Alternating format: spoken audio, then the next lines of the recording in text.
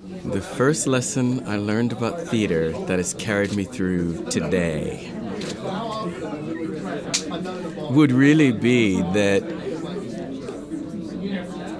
we make theater together is really the lesson that I learned. I remember being in high school. A young friend of mine, I went to a high school where we did a play in the fall and a musical in the spring. And my young friend was in the play, and I saw it during the school assembly and thought to myself, I want to do that. She dared me to audition for the musical in the spring. I did it. And the thing that was amazing to me was that it was 50 people all on stage that were totally, totally different.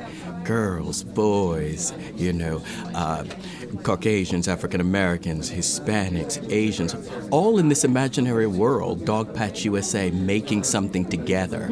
And I just remember the day that the show closed, and I literally collapsed in a heap. I had no idea that that would happen to me, but that was when I became aware of how much it meant to me to be making something with 50 other people. And that's really what the Scottsboro Boys felt like to me in a lot of ways, getting back to 13 people coming together on stage, but then a really amazing creative team, and all of us making something together.